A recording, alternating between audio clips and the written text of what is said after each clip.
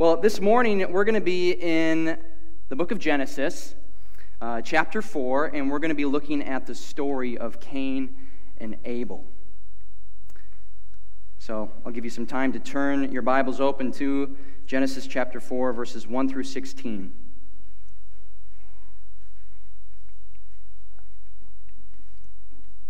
God's word says, "Now Adam knew Eve his wife, and she conceived and bore Cain, saying, I have gotten a man with the help of the Lord. And again she bore his brother Abel. Now Abel was a keeper of sheep, and Cain a worker of the ground.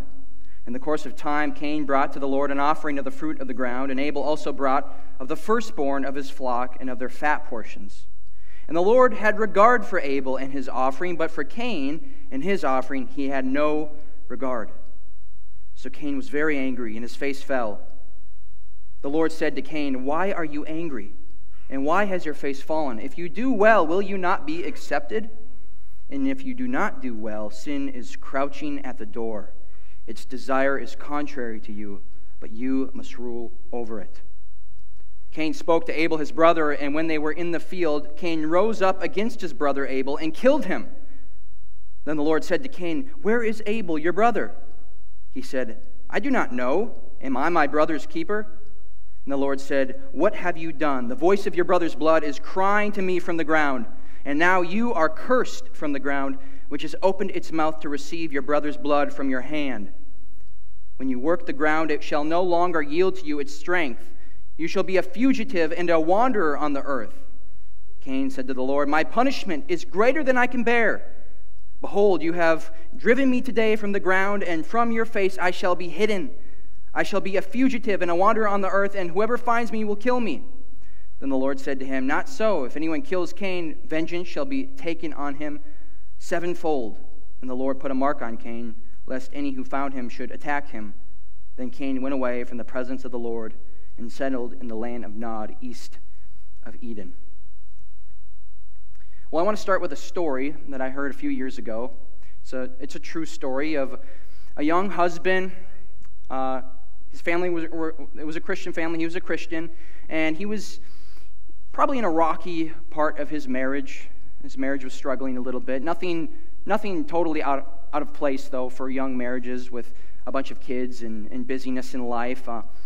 He was in school as well, working a job to support his family, and you could just say that his marriage was in a vulnerable state.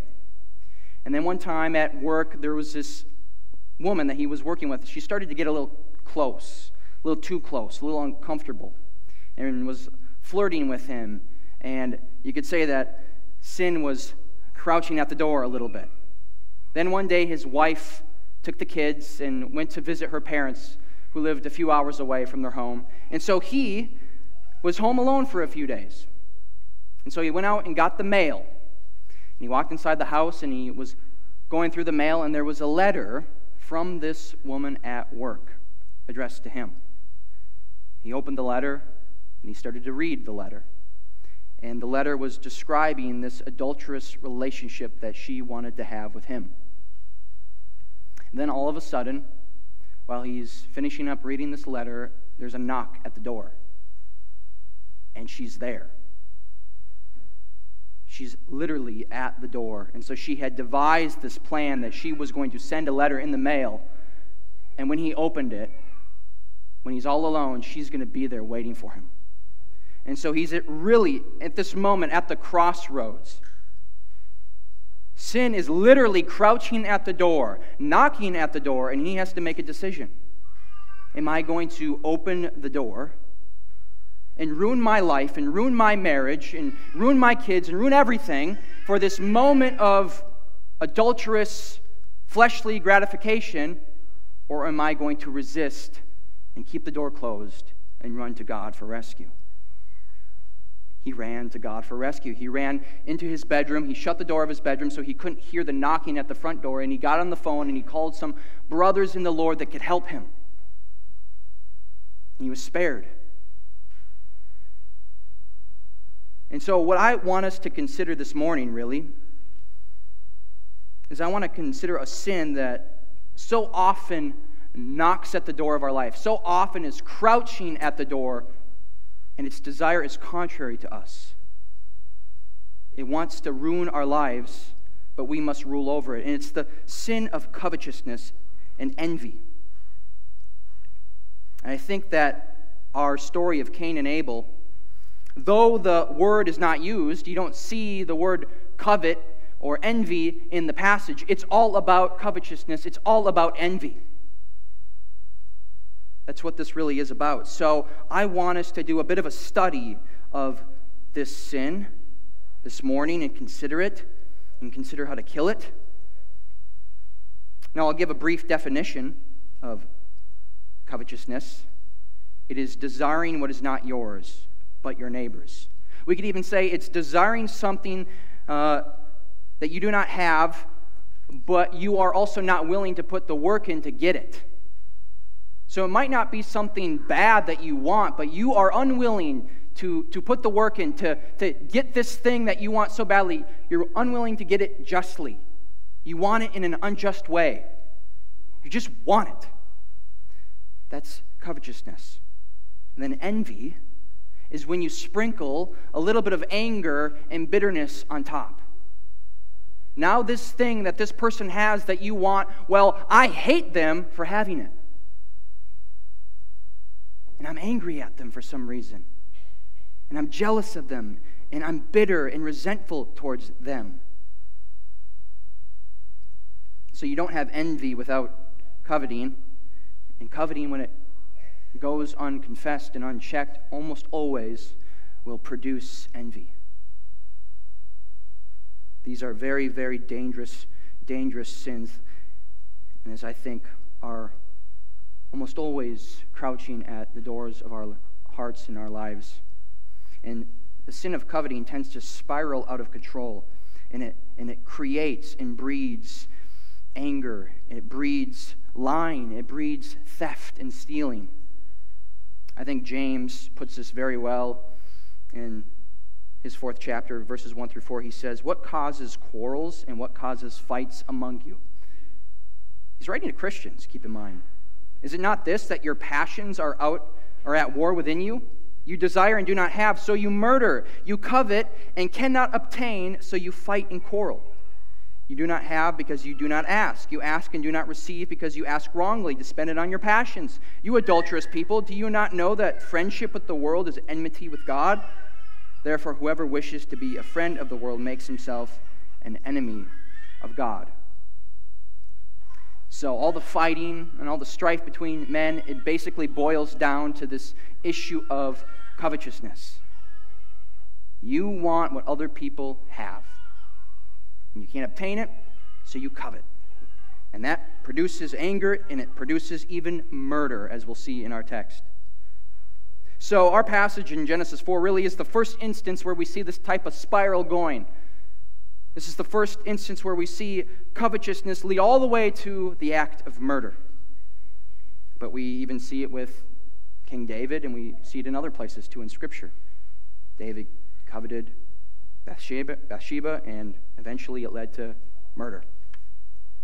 So it's New Year's Eve, and so let's make a resolution then in light of the new year approaching, and let's be resolved to put to death the sins of covetousness and envy, and instead fix our eyes on the things of heaven where Christ is, and be grateful for all the gifts that God has given us. And covetousness really does forget that everything you have is a gift from God, and everything that your neighbor has is also a gift from God. Nobody has anything apart from God's grace.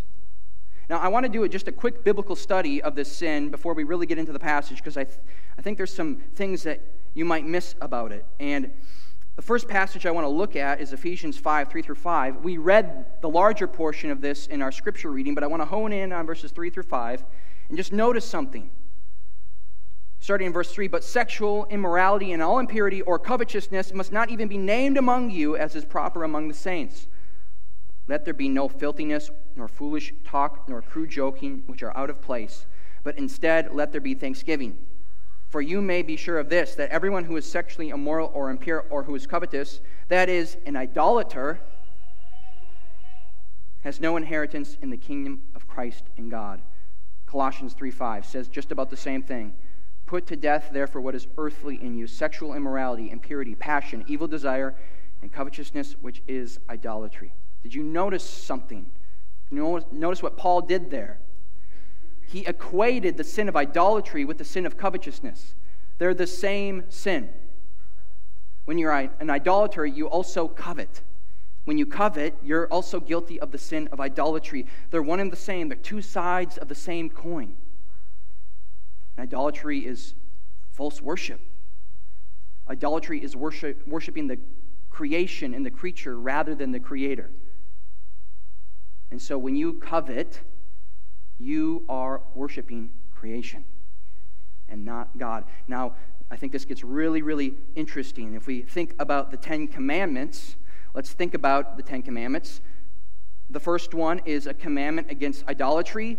Exodus 20, verse 3, you shall have no other gods before me.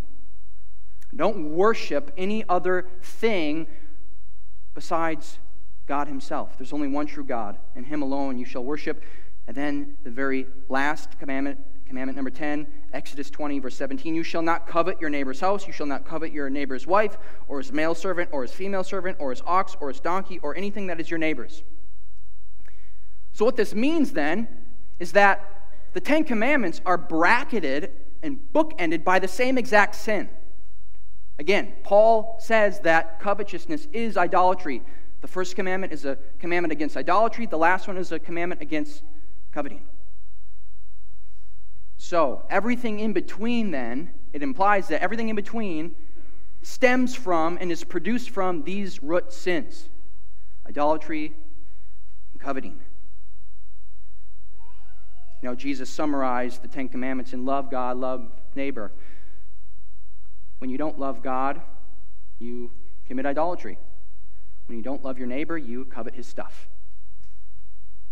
They're one and the same. The horizontal sin of coveting expresses itself in the vertical sin of idolatry.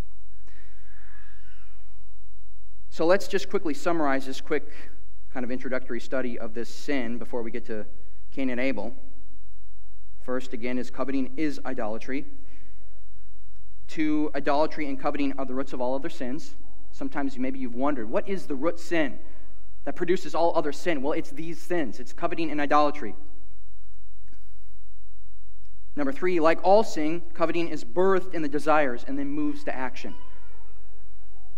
It's birthed in the heart, in your affections, and then it will eventually produce some type of action, like theft or murder.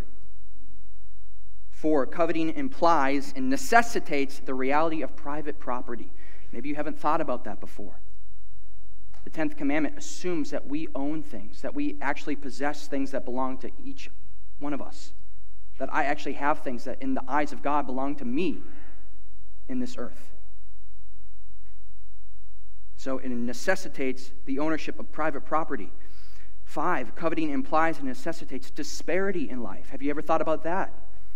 If we all had exactly the same things, if we all looked the same, and had the same personalities and the same relationships, well, there would be no coveting. And that's the lie of communism and Marxism and socialism. They want to try to kill the sin of coveting, in a sense, by creating this false utopia by coveting. So what does the government do? What do the leaders in these countries do? They covet the property of their citizens. They steal it then and say, well, we have the ability to distribute these resources perfectly and have everybody be equal so that there's no more coveting. But you can't fix coveting with coveting. It doesn't work. And so what does a communistic government end up doing? It ends up murdering its citizens, as has always been true, especially if you look at the 20th century. Look at the Soviet Union. Look at China. Look at North Korea. A communistic government ends up seeing the fruit of covetousness, which is murder. So finally, the last thing that I want to say in summary about this sin is coveting can move beyond material things and involve status and position, sexuality, identity, experiences, praise, affirmation, recognition, and spiritual blessings. I want to say something just briefly about the identity issue. The LGBTQ reality is at the root a coveting problem. A man is made a man by God, and then what does he do? He covets womanhood. He covets femininity. He covets femaleness. He wants to be that which he is not allowed to be, was not made to be. His desires and his passions are disordered. And that evil covetousness, coveting desire might actually produce this fruit of marring his body. So even the issue of identity comes down to covetousness. So then let's finally get back to Genesis 4 in this story of Cain and Abel. And we're going to split up our passage into 4 headings. We're going to look at the setting, we're going to look at the sin, and we're going to look at the sentence. And so the setting. What's the setting of this story?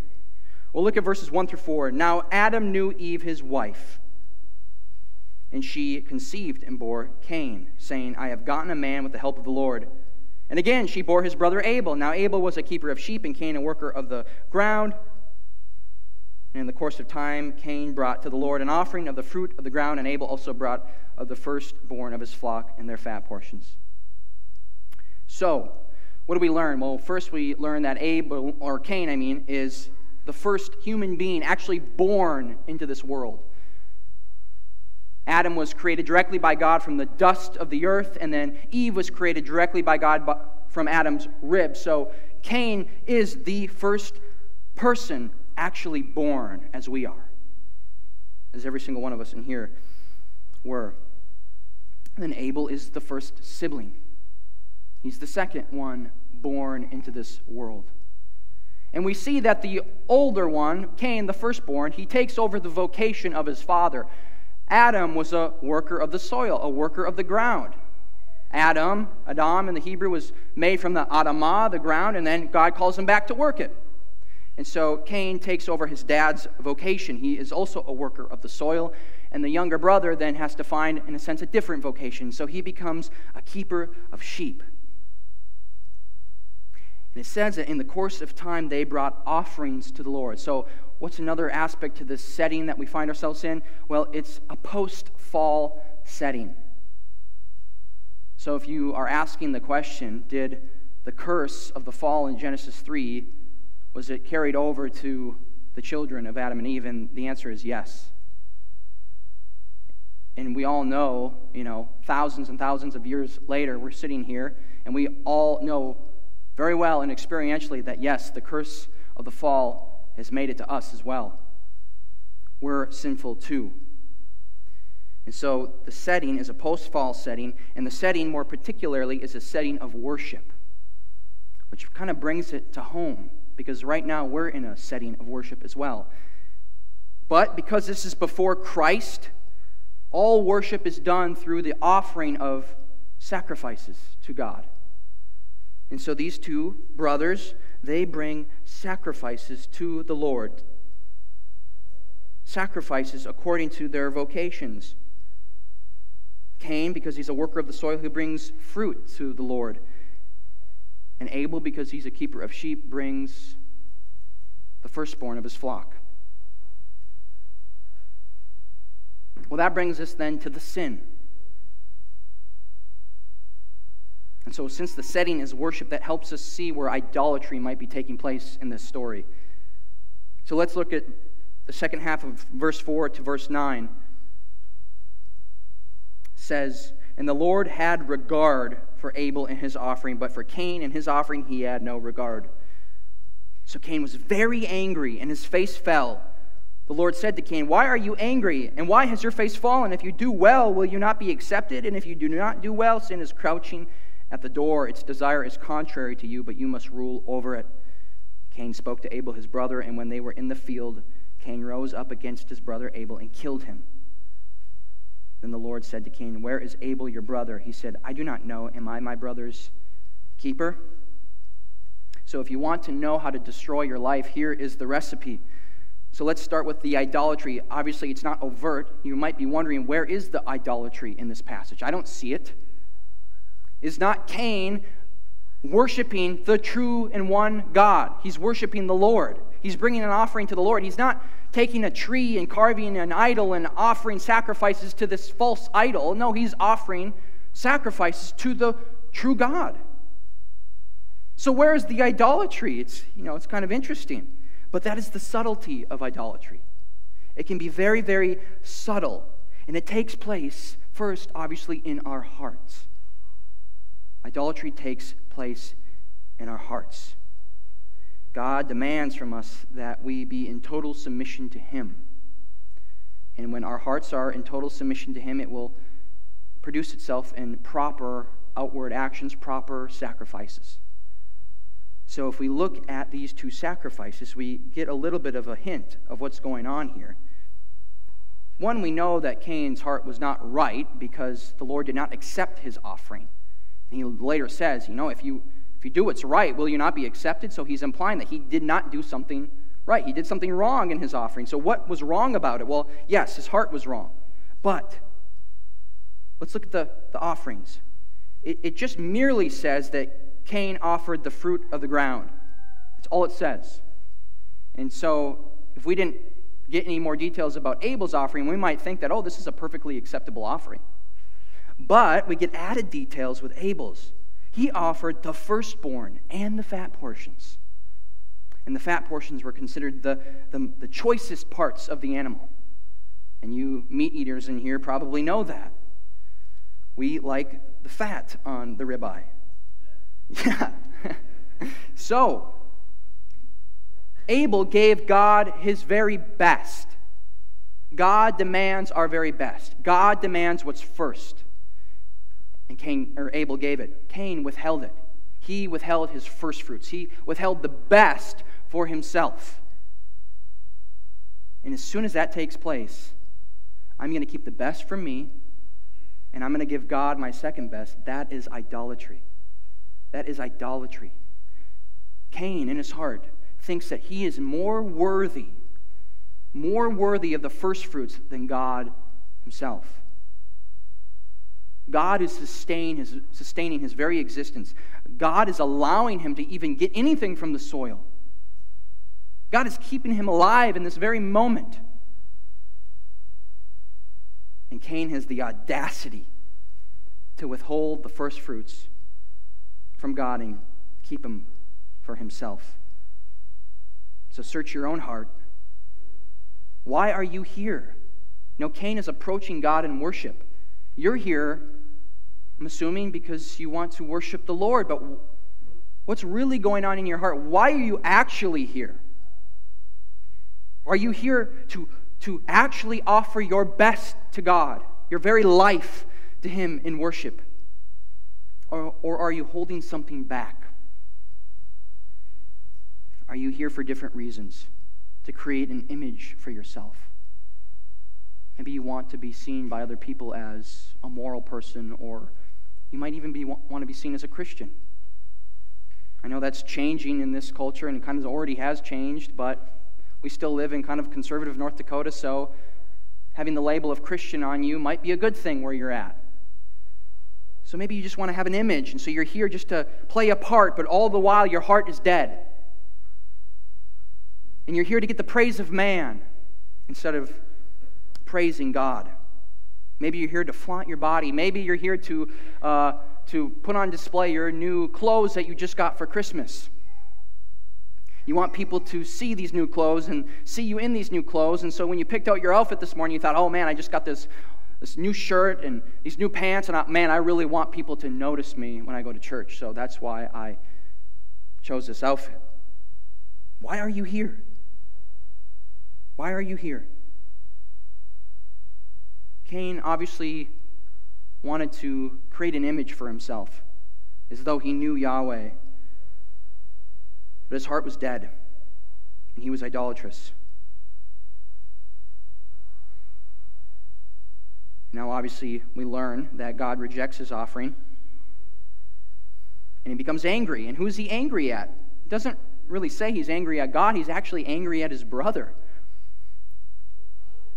He's angry at his brother, and that's how we know that this is covetousness and envy.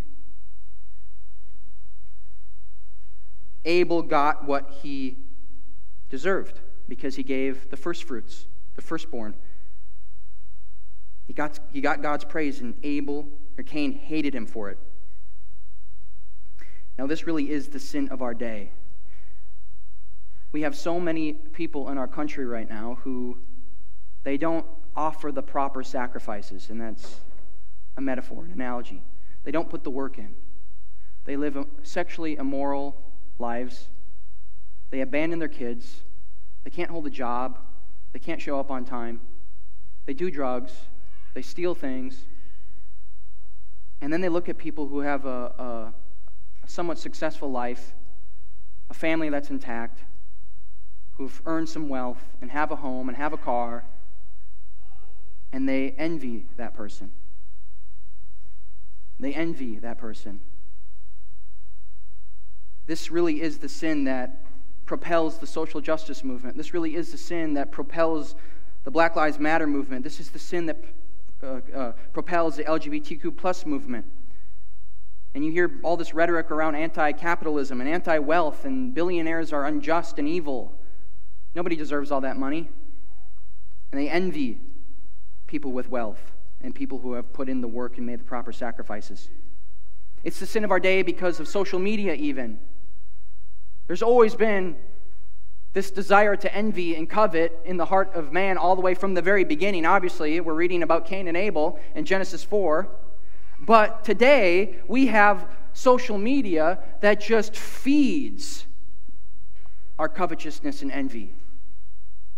And the algorithm of Instagram and Facebook, it knows what we want and knows what our heart desires. Because even if you hover over an image for just a split second more than the last one, it starts feeding you those types of images. And you covet. You're like, oh, I think on my Instagram feed, I'm getting a lot of like big whitetail bucks. You know, it's hunting season. And so I'm like, I want that giant buck. So the algorithm even knows what your heart desires, and it feeds you all this. And it could, if you're not careful, it could feed this covetous, envious spirit in you. I want what they have, and you're getting just inundated with it every second. You could be in your bed at 2 a.m. under the covers just envying and coveting as you're scrolling. So this really is the sin of our day. You know, a lot of people envy Elon Musk because he's the richest man in the world right now. And I've heard lots of interviews where people will ask him, the interviewer will ask Elon, well, you know, there's a lot of people that want to be you. What would you say to these people? And he kind of says, they don't want to be me. They don't want to work 100 plus hours a week with little sleep, constant stress of making important decisions. They just want the fruit of his ideas, the fruit of his talents, his decisions, his skills, his sacrifices. And many of these sacrifices are immoral for him. His family is in shambles. I can't imagine that you could be the richest man in the world and not have your family in shambles. So do you really want that? Do you really envy him? Here's a couple quotes from Elon Musk. He says, "You don't necessarily want to be me. It's very hard to turn it off." He's talking about his mind. It's like a never-ending explosion all the time. People look like they have a much better life than they really do, and that is social media. It's curated. People put the very best on there, and then you envy what's probably not even true of their own life. So deceptive. He says in a different interview, "My mind is a storm. I don't think most people would want to be me. They may think they would want to be me, but they don't know, they don't understand." They don't understand, really, if you're to boil it down, the sacrifices needed to get that life. And so that's kind of an important principle of coveting. People who covet and envy want the fruit of the sacrifice, but they don't want to make the sacrifice necessary to get the fruit. Cain wanted the praise of God, but he didn't want to offer the sacrifice needed to receive it. Now, we see envy and covetousness in the church a lot. And we need to confess it more often, and we need to be aware of it. Think of something so innocent as a church potluck, where we all bring our dishes. But then guess what? Taste buds don't lie. And so you bring your meatballs in the crock pot, and then, Sally brings hers, and guess what? At the end of the night, all yours are left and hers are gone. And there can be this temptation in you, and I guarantee you, some of you have felt this. I felt it because I like to cook. And there's like, oh man, I want my crock pot to be empty. I want people to praise me for my cooking skills. And you might try to cover it up, and so you go over to Sally and you ask her for the recipe. And so you're very thankful for her good cooking, but all the while you're harboring envy in your soul, and you start to feel that inkling of anger towards her, and bitterness and resentment. You can come in here and you can look at certain marriages and certain families, and their kids are so in line, their kids are so disciplined. A husband can look at a certain wife of a brother in the Lord and go, oh man, I wish my wife dressed like that, or I wish my wife, parented our kids like that. I wish my wife was more hospitable. I wish my wife was more outgoing, blah, blah, blah, blah, blah, and it goes on and goes on. I wish I had more kids like that family. And we covet and we envy in the church. We'll be at a small group and somebody will pray out loud, and oh wow, they prayed so eloquently. Oh wow, they recited so many Bible verses in that prayer. Oh, I wish I could pray like that. And you start to envy them. And you almost are mad at them in your heart. Why am I mad at my brother in the Lord who can pray well? But sometimes you feel that. You look over at your brother or sister's Bible and it's highlighted a lot, and you start to envy how much their Bible is marked up. Man, this sin is deceptive and cruel and wicked. And this is going on in our hearts. Well, I want to say that not all desire is automatically coveting. Paul tells the Corinthians, imitate my life, for I imitate Christ. And so if you see somebody or hear somebody pray really, really well, and their prayers are saturated with Scripture, and their kids are disciplined and in order, and their marriage is so filled with joy, and you look at them, you have the ability to not covet and envy, but to imitate. To go, I want to be like that. I want to be a better follower of Christ like so-and-so is. And like the Corinthians are called to imitate Paul because he imitates Christ, you can do the same thing in the church. Indeed, you are called to do the same thing. So don't covet and envy. Follow. Be humble. Let's grow together into one body. So, this warning, though, one of the most vivid warnings in all of Scripture, I think. So Cain is angry, hates his brother, he's idolatrous. God says to him, sin is crouching at the door. Its desire is contrary to you, but you must rule over it. And we need this reminder today. We need to know that sin is there, wanting to devour us. Paul says something very similarly in Romans chapter 7, verses 21 through 25. He says, so I find it to be a law that when I want to do right, evil lies close at hand. For I delight in the law of God in my inner being, but I see in my members another law waging war against the law of my mind and making me captive to the law of sin that dwells in my members. Wretched man that I am, who will deliver me from this body of death? Thanks be to God through Jesus Christ our Lord. So when you want to do good, evil lies close at hand. When you want to do good, sin is there, crouching at the door, and its desire is contrary to you, but you must rule over it. Moses, as he's writing this, he compares it to a vicious animal, like a cougar, like a lion. It's there, ready to pounce. It's not like this other thing, though. It's in you. It is you. It's your fleshly nature. And that's what's so weird. This enemy of yours is in you. It's your old nature, your old self. It still wants to live according to the flesh. But you must master it. Don't be like Cain. Don't open the door. Be like the man in the opening story who kept the door closed and went and sought out brothers in the Lord to help him. So, consider the mercy of God here, though. God warned Cain. I think that we can maybe forget this, that the sentence that we're going to look at here in just a moment, God didn't immediately deliver this sentence to him after this idolatrous offering. He gave him a warning. Hey, guess what, Cain? Sin is crouching at the door. Do better next time, and you will be accepted. He's giving him an opportunity to repent, to change. There's so much mercy and grace here. Do right next time. Next time, offer your first fruits the next growing season. Cain doesn't do that. Indeed, he never really wanted the praise of God. He wanted his sin, and that's what he grabbed. So he went and he murdered his brother.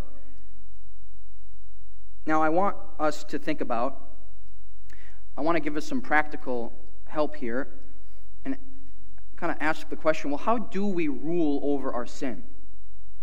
It's crouching there, it wants us, its desires contrary to us. How do we actually rule over it? How do we win this battle?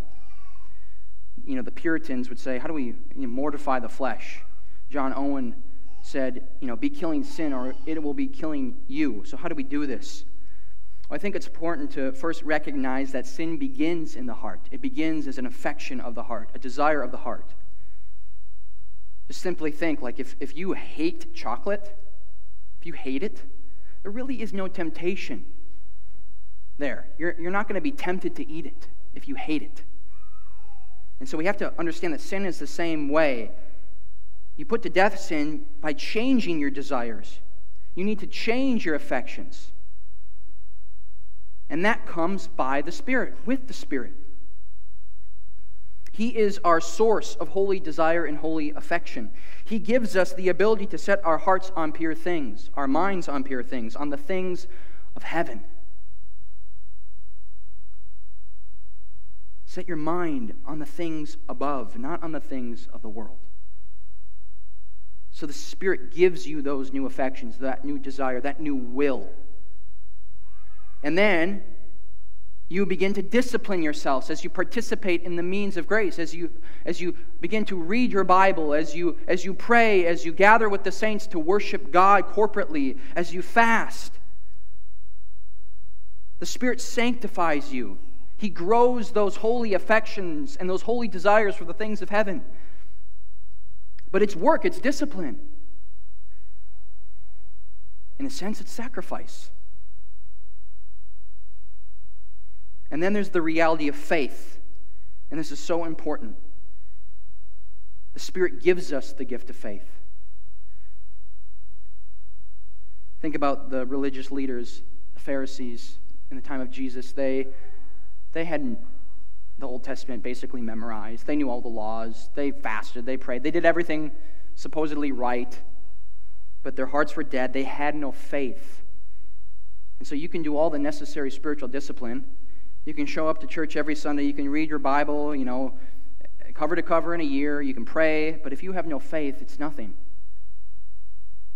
It's nothing. Listen to this. This is from Hebrews chapter 11, verses 1 through 4. This is a definition of faith. Now, faith is the assurance of things hoped for, the conviction of things not seen. For by it the people of old received their commendation. By faith we understand that the universe was created by the Word of God, so that what is seen was not made out of the things that are visible. Look at verse 4. By faith Abel offered to God a more acceptable sacrifice than Cain, through which he was commended as righteous, God commending him by accepting his gifts, and through his faith, though he died, he still speaks. Isn't that interesting?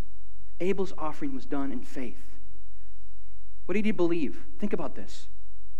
He believed by faith that giving the firstborn of his flock, the best that he possibly has on this earth, he believes by faith that if he gives it to God, he will get a reward far greater than he could have if he kept that firstborn. He does that by faith, because that's not intuitive. That's not intuitive to the people of the world. They don't think that way. Faith lays hold of the promises of heaven and believes them, the promises of Scripture, and believes them. Faith believes that the rewards in heaven that I can't see, that you can't touch, that they exist, and that if you are obedient, you're going to receive them one day. Faith does that. If you don't have faith, then you won't have that confidence that you will be rewarded for good conduct and good behavior and obedience to the Lord. You will grab the things of the world. You will keep the first fruits for yourself, as Cain did, because you're confident of them. There they are. I have them. I see them. I touch them. Why would I give this up? That's foolish. The people of the world, the gurus of finance of the world would say, that's foolish. Don't give that up. That's your best. Why would you do that? Faith says, no, I'll give it up because it's God's, and I am trusting that there's this thing, there's this reward that's unseen right now to me, but it exists, and I will receive it one day. That is faith. So we believe by faith the promises of Scripture. By faith we look to the things of heaven and not to the things of the earth. We walk by faith and not by sight. We set our minds on the things above, not on the things of the world. So, that's walking by faith. That's how you fight your sin. Because every sin, it promises satisfaction and gratification now. You can have this right now. Take it. And there's a study. There's this famous psychological study. It's called the marshmallow study. And you can actually do it with your kids today if you want to. Maybe you've heard of it. You put a marshmallow on the table and you tell your child, you can have this marshmallow right now. But if you wait 10 minutes, you can have 2 marshmallows. And you're trying to see, does my kid have the ability to delay gratification? Or are they going to just be the one that's impulsive and just, I see the marshmallow, my mouth is watering, there it is, I can have it, I'm going to grab it, and I'm going to take it now. Faith, in a sense, is waiting for the 2 marshmallows that are to come. You can't see them yet. Your parent hasn't revealed the second marshmallow and say, here it is, it's in my hand. No, it's hidden. You can't see it, but you trust by faith that it exists. And if you wait, you'll receive it. That's what faith does. It delays gratification. In all reality, it's not like you're getting just one more marshmallow. You're getting an unfading crown of glory that you can never even imagine. 1,000,000 marshmallows wouldn't compare to this thing that you're going to get if you're obedient, if you master your sin. So, Cain disregarded this. He wanted sin now. He wanted the things of the world now. He wanted the first fruits now. So let's just consider the flow of sin with Cain. Idolatry right away, not giving God the first fruits. Coveting the approval that Abel received. Then anger, which produced envy. And then murder. He brings his brother out to a field and he murders him. And then God asks him, hey, where is your brother? This brings us back to Genesis 3. Adam and Eve have fallen and God is walking in the garden and he says, where are you? And they hide themselves. It's so irrational. How could you hide from an omnipresent God? Cain, in his wickedness, in his irrational sin, thinks that I can deceive God. God is asking me, where is your brother? And he lies. I don't know. And then in this condescending tone, it just drips from the page. Am I my brother's keeper? He says that to God. Oh, sin just distorts and it ruins us. And that brings us then to the sentence. We'll finish up with the sentence. Look at verse 10. And the Lord said, what have you done? The voice of your brother's blood is crying to me from the ground, and now you are cursed from the ground which has opened its mouth to receive your brother's blood from your hand. When you work the ground, it shall no longer yield to you its strength. You shall be a fugitive and a wanderer on the earth. Cain said to the Lord, my punishment is greater than I can bear. Behold, you have driven me today away from the ground, and from your face I shall be hidden. I shall be a fugitive and a wanderer on the earth, and whoever finds me will kill me. Then the Lord said to him, not so. If anyone kills Cain, vengeance shall be taken on him sevenfold. And the Lord put a mark on Cain, lest any who found him should attack him. Then Cain went away from the presence of the Lord and settled in the land of Nod, east of Eden. So, two main aspects to this sentence, to this punishment. First, the ground is cursed. And that brings us back again to Genesis 3. For Adam, one of his punishments and curses is that the ground will be cursed, and he would now have to labor in thorns and thistles and by the sweat of his brow. But notice how the earth still yields produce for him. This is beyond that. The Lord says, no, you're going to work the ground, and it's not going to give you anything now. Anything. It won't produce anything for you. So it's beyond Adam's punishment. And I think that this implies that this cuts off any possibility for Cain to approach God in worship with a sacrifice. The period of repentance is over. The period of repentance is over. You no longer will have the ground produced for you to take the first fruits again and offer a worthy sacrifice to me. I'm not even going to let the ground produce anything for you. You can't approach me and worship anymore.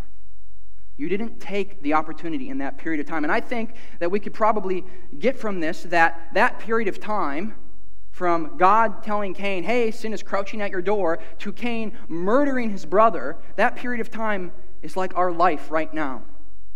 From the moment you're born to the moment you die, you have this period of time where you can repent. You're conceived in sin. You're born a child of wrath, but you have this opportunity. You have this opportunity to confess your sin, to believe in Christ, to repent and trust Him by faith.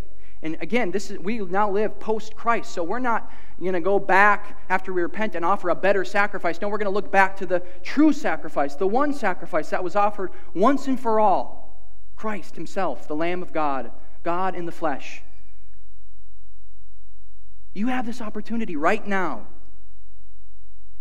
to master sin, to believe in Christ who offered Himself for you. Don't be like Cain. Don't reject it. Then God gives him a second sentence. He will be a fugitive and a wanderer. He'll be further expelled from the presence of the Lord. He's already living east of Eden. And now he's going to be expelled further east from Eden, in the land of Nod. And Nod literally means the place of wandering. So he's going to be a wanderer in the place of wandering, which implies aimlessness and meaninglessness. Purposelessness. There we go. He has no vocation. He has no aim in life. Everything is just chaos. And he's not even in the presence of the Lord, and he can't even approach the Lord in worship anymore. His fate is sealed. His fate is sealed. It's done. And that's terrifying. And so there really is this big offer right now. If you haven't put your faith in Christ, you still have time.